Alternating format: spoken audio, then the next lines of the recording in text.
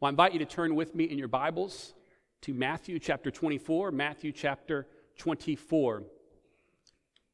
Well, I'm not sure what's going on with the screen this morning, but we'll roll with it, whatever it does. So we'll get it figured out. We'll be in Matthew 24.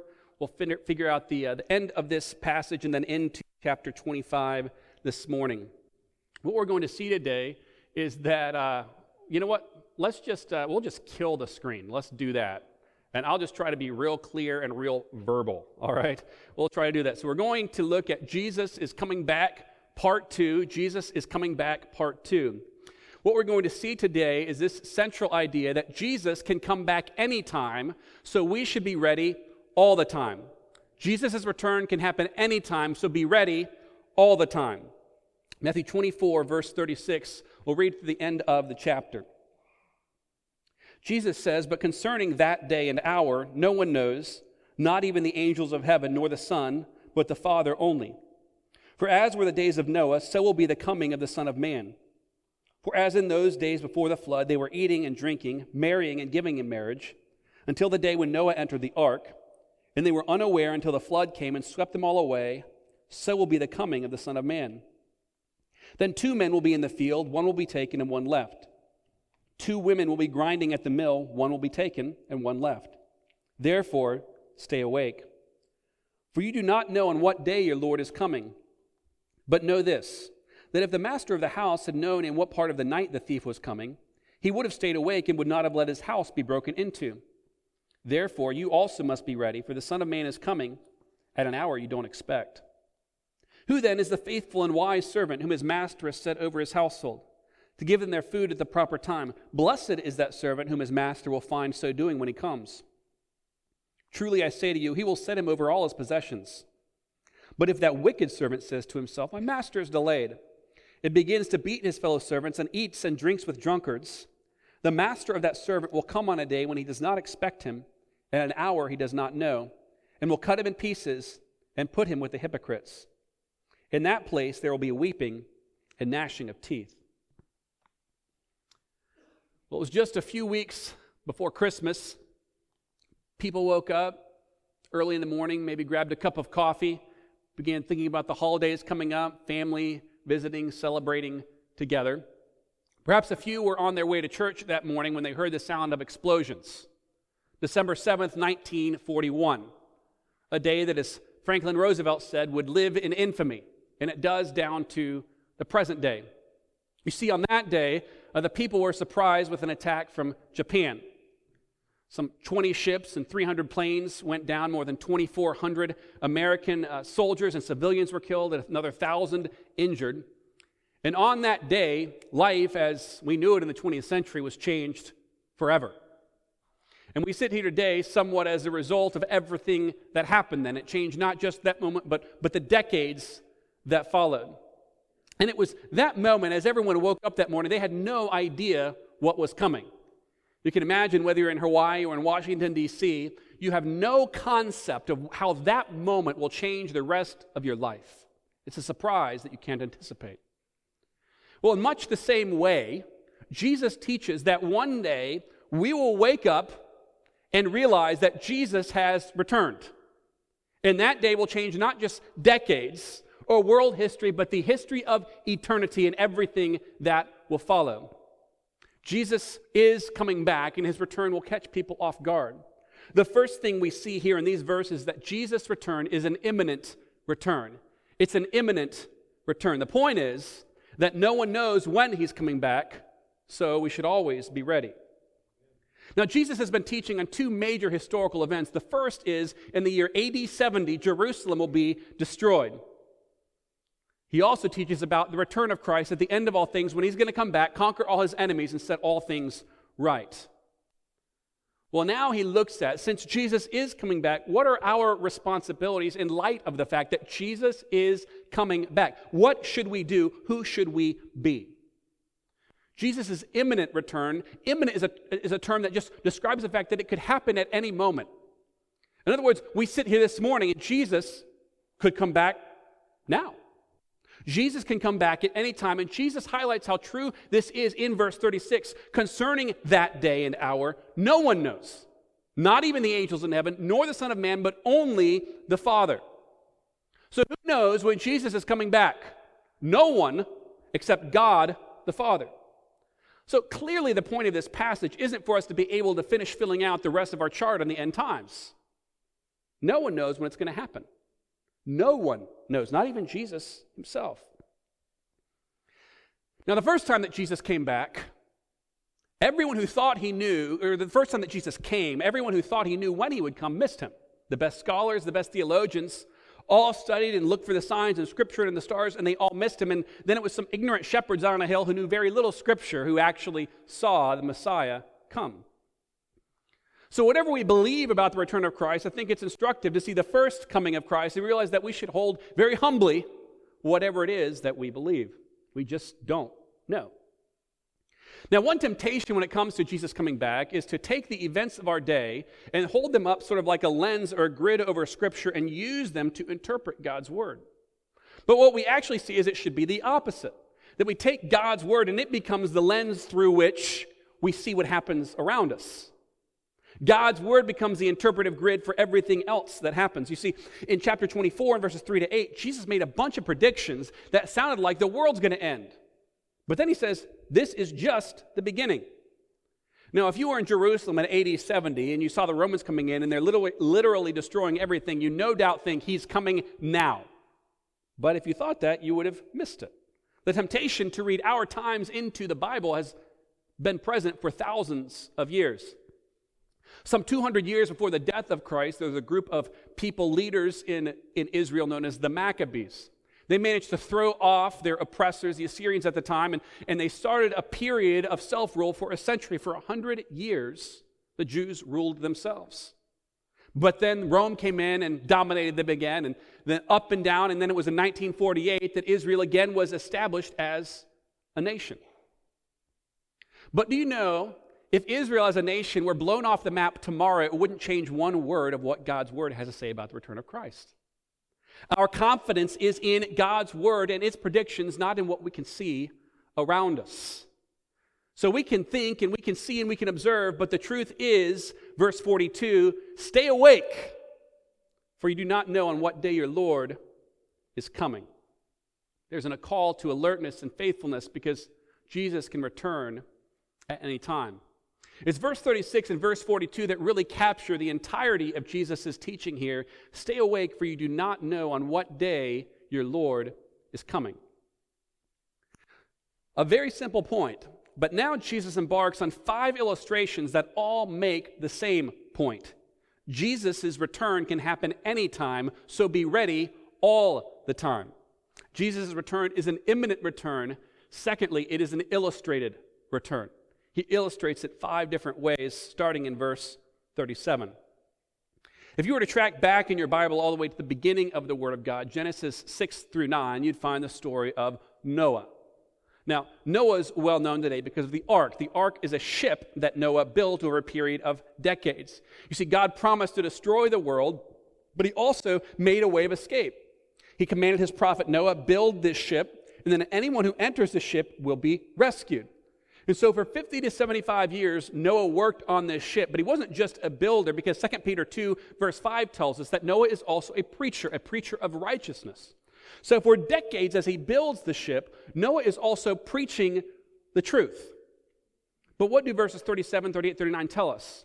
That as Noah preached the truth, people ignored him. Noah teaches us that ignorance is no excuse. Noah preaches the truth, and yet people ignored the fact that all of this was happening. People are hearing the truth, and what are they doing? They are ignoring the truth. People before the flood are living as if nothing's going to change. They're eating, drinking, marrying, giving in marriage, and living as if it's all going to continue just like it is. So what happens when the flood comes? Verse 38. They were unaware until the flood came and swept them away. Well, why were people unaware? Because they didn't have the truth or didn't have access to the truth? No, it's because they ignored the truth for more than 50 years. Then verse 37 adds these words, as were the days of Noah, so will be the coming of the Son of Man.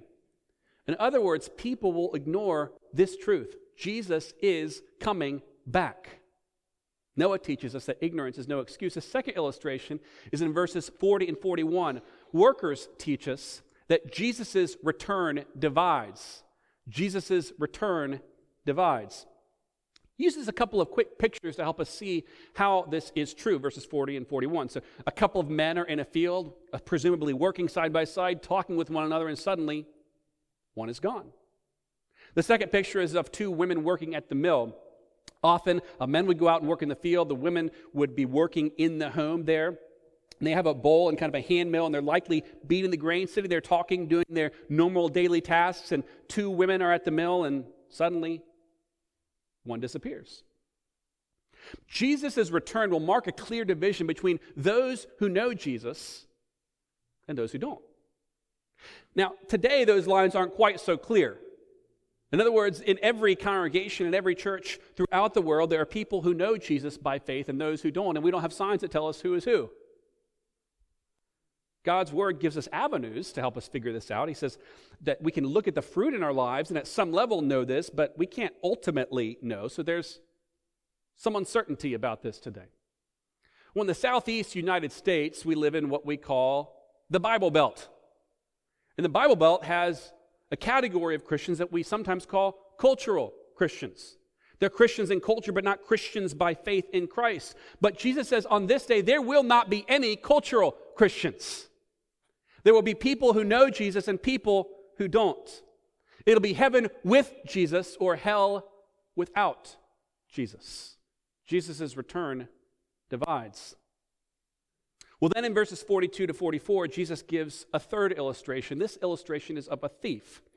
This illustration teaches us that Jesus will come when you don't expect. Jesus will come when you don't expect.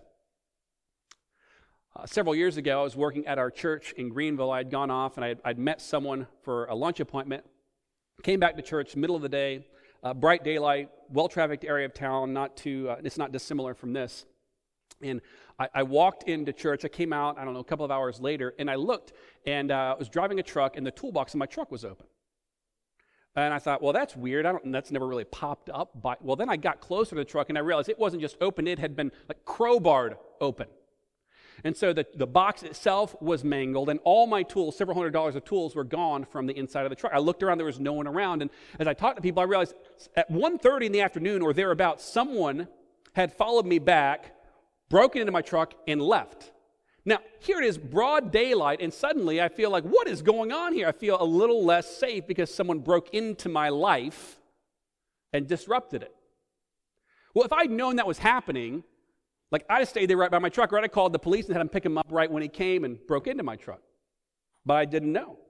And the point is that Jesus tells a story about a thief breaking into the house. Now, if you know your house is going to be broken into, you make sure that doesn't happen. You call the police and you have them waiting there. But the master doesn't know. And we don't know when Jesus is coming back. So, verse 44 says, "Be ready at all times, for the Son of Man is coming at an hour you don't expect." Because you can't know, because you can't anticipate, you must be ready all the time. Well, then Jesus comes to a fourth illustration. This is an illustration of two servants. This illustration teaches us that Jesus will hold us accountable. Jesus will hold us accountable. So we started with Noah, ignorance is no excuse. We come to the fourth illustration and we see that Jesus will hold us accountable. When I was a kid, as you know by now, I'm kind of near the top end. I'm the second born of 9 kids. Well, when you're real little, other people watch you. Your parents pay a babysitter, or a friend comes, or someone else watches you. But as you grow older, big kids watch little kids. And so mom and dad go out, for a meeting or for a date or something like this, and then it's our responsibility to take care of the house. Now, what this meant was it would be the best 2 hours of my life that week because, mom and dad are gone. So mom and dad are gone and we're there. And what we know in our minds is, okay, so let's say we allow for 15 minutes of drive time there and 15 minutes back. That's 30 minutes. And then let's say it takes them an hour or so to eat. That's another hour. So we have somewhere in the neighborhood of 90 to 120 minutes of sheer bliss while mom and dad are gone. But there is coming a moment when mom and dad will come home. And that's the moment we've got to be ready for. And so we're walking along and the best, now we didn't operate by cell phones then, but the best thing is if somehow we got wind, if there were a call, hey, we're on our way home.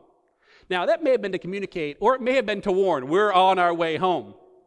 So we're spending our time getting ready, but I can remember a few times where, I don't know, we lost track of town, we're going crazy, and, the house is a shambles, and suddenly, right down the road, you can see the car coming, and what happens in that moment? Boom, get ready, Mom and Dad are coming, you stuff everywhere to be ready for the moment when they walk in the door. Because we know when they come in, especially I as the oldest son, you're going to be held accountable for what happens when Mom and Dad are gone. Well, Jesus closes chapter 24 with a story about two high-ranking servants. The first servant is a faithful servant while his master is gone. He's wise and he simply does his job. Verse 45, he gives the other servants their food at the proper time. He's not a hero. He literally is just faithful. He does what he's supposed to do. The other servant, though, is a wicked servant. And his wickedness comes out in a couple of ways in verse 49, laziness and abuse. He eats and drinks with drunkards rather than does the work he's supposed to do. And then because he's lazy, he beats his fellow servants. He's not working faithfully, and so he beats others to make up for his lack of work. Well, why is it that this unfaithful servant acts this way? Verse 48 says, because the master is delayed. Now, his instructions are no different from the other servant's instructions. The master's absence is no different. In both cases, the master is gone. His response, though, is quite different. Because the master isn't there with him, watching him right now, he's lazy, abusive. Well, how then does the master respond to these two servants? Well, verse 47, the faithful servant gets promoted. He'll set him over all his house. Verse 51, the wicked servant gets condemned. The master will cut him in pieces, put him with the hypocrites, and in that place there will be weeping and gnashing of teeth. 1 Samuel 15 tells us a story about the first king of Israel, King Saul. King Saul has been commanded by the Lord to go out and destroy a wicked people known as the Amalekites, and they have a very wicked king, Agag. Now we know from Agag's life that not only was he wicked, he was guilty of infanticide and unimaginable crimes. So the Lord sent Saul to judge this wicked king. And his instructions were to destroy the entire nation, all the livestock, and the king himself. Well, Saul goes out on this mission. The Lord grants him victory in battle. But then Samuel, God's prophet, comes and he checks on Saul and how's things going. As he walks up, he hears oxen lowing, and he hears sheep bleating and donkeys braying, and he knows Saul didn't obey. He didn't kill all the animals. And he says, "What's that sound I hear?" And then Saul says, "We did what God asked, but we kept the best of the animals and we kept the king alive." Now, there was a particular note of pride in this, because if you were a king, you might kill all the people you conquered, but you'd keep the king because then you could be the king of kings. And so Saul heaps to himself the best of these possessions. He keeps the king alive. But then Samuel condemns Saul, and then he finishes the job that Saul should have completed. 1 Samuel 15:33, Samuel said to Agag, this wicked king, "As your sword has made women childless, so shall your mother be childless among women." And Samuel hacked Agag to pieces before the Lord in Gilgal. Now, this is a terribly graphic description of God's judgment on this king as the prophet grabs a sword and hacks him to pieces. And yet this is the picture that we have here of the unfaithful servant. The master returns and he's not prepared. The unfaithful servant receives this same condemnation. He's cut in pieces and cast into a place where there's weeping and gnashing of teeth, a place reserved for God's worst enemies. Now, there's a larger conversation here about the return of Christ, and we're going to come back to that in a minute.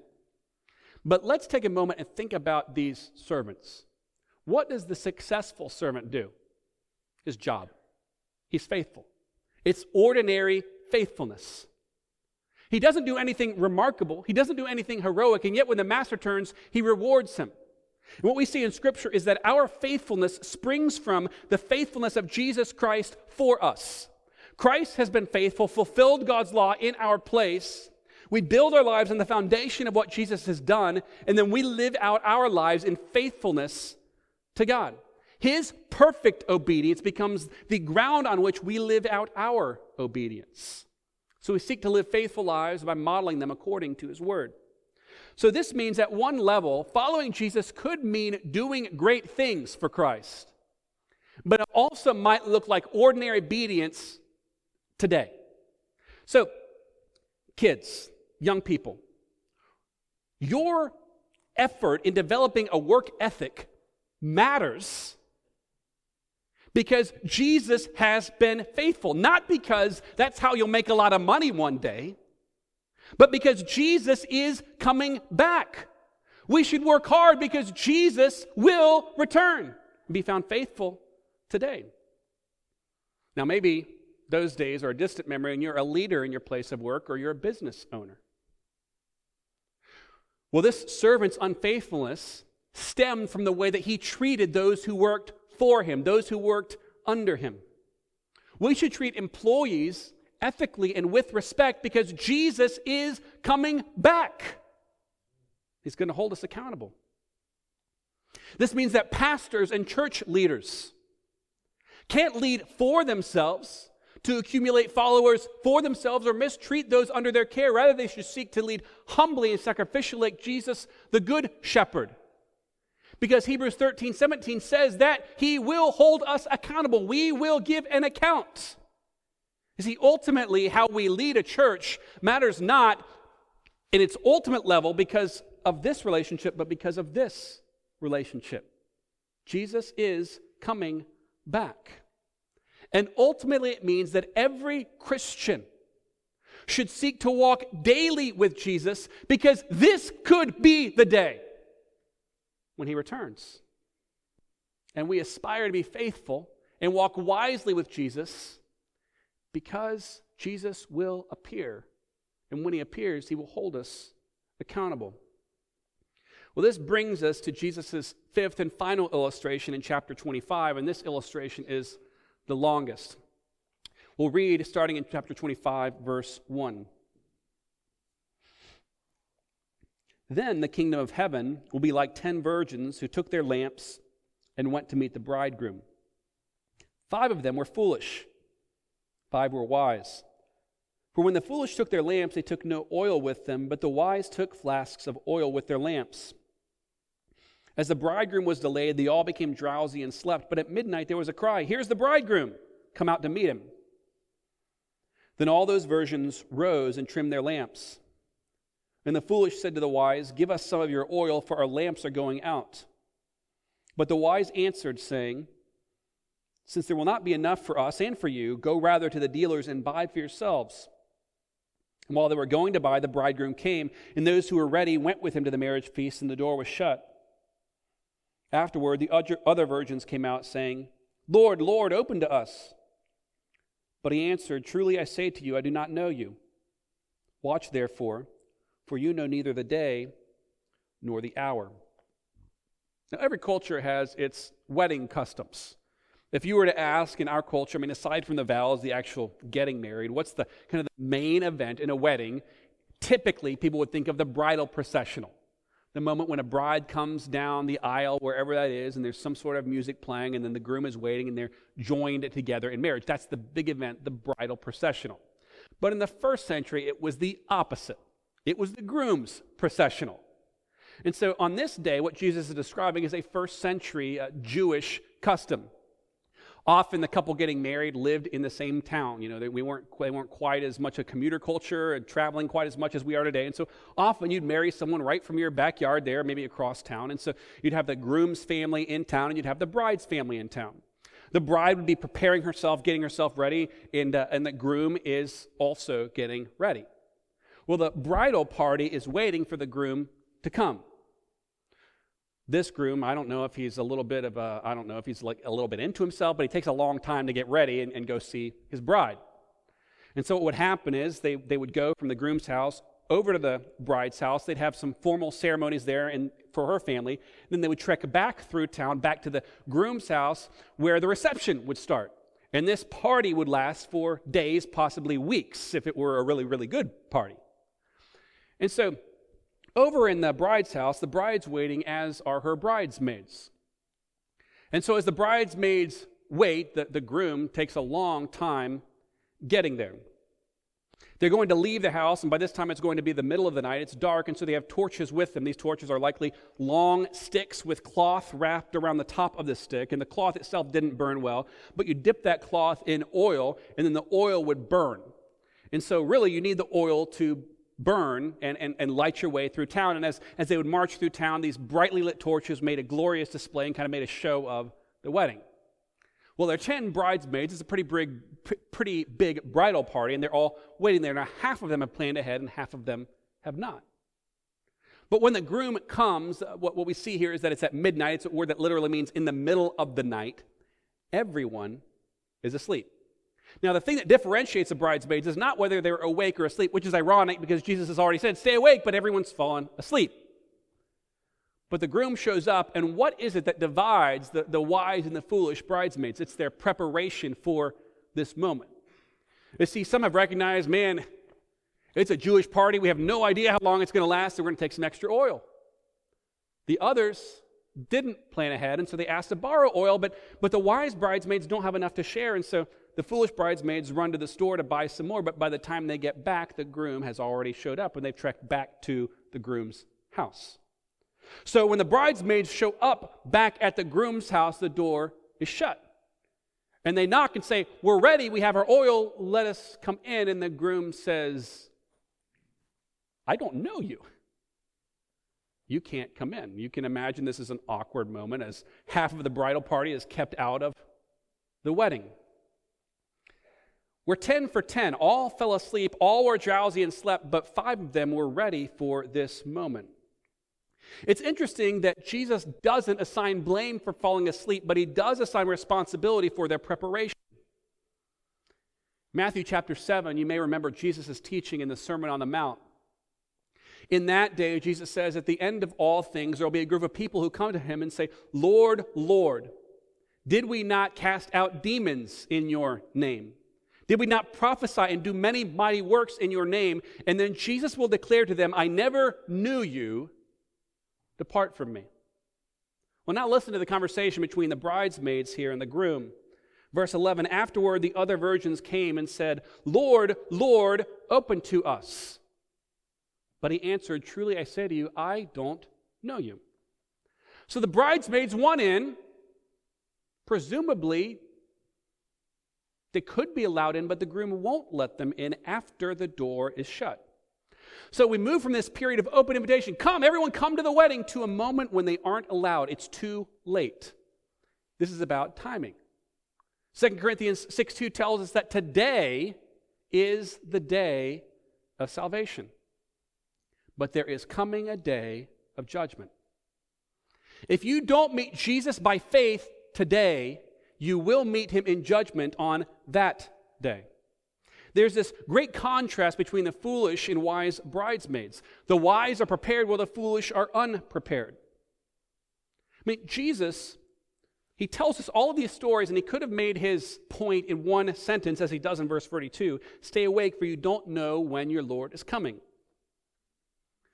So why in the world would Jesus take something simple? It's not hard to figure out. Jesus could come anytime, so be ready all the time. Very simple.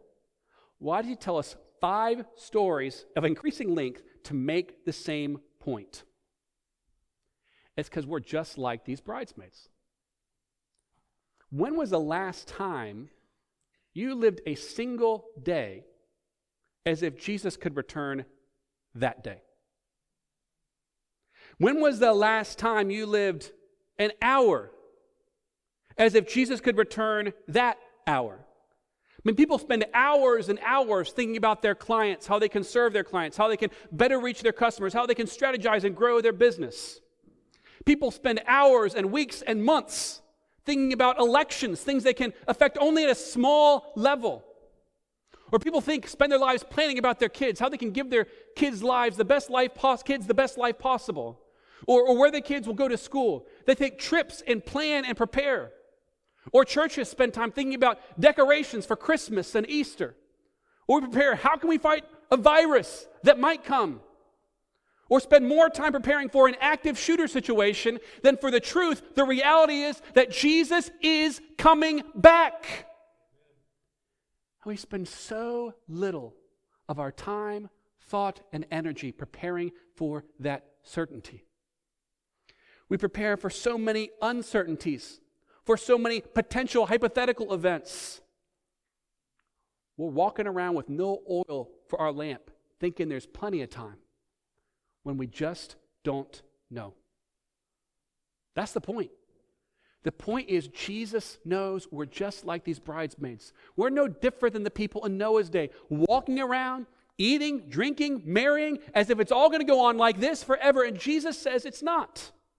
So if it's so important that we be ready, why does God wait? Why does he give us this opportunity to be complacent? Why doesn't Jesus just come back and do it now? Romans 2 verse 4 says, it gives us the answer. Paul writes, do you presume on the riches of his kindness and patience, not knowing that God's kindness is meant to lead you to repentance? Jesus hasn't come back because today is the day of salvation.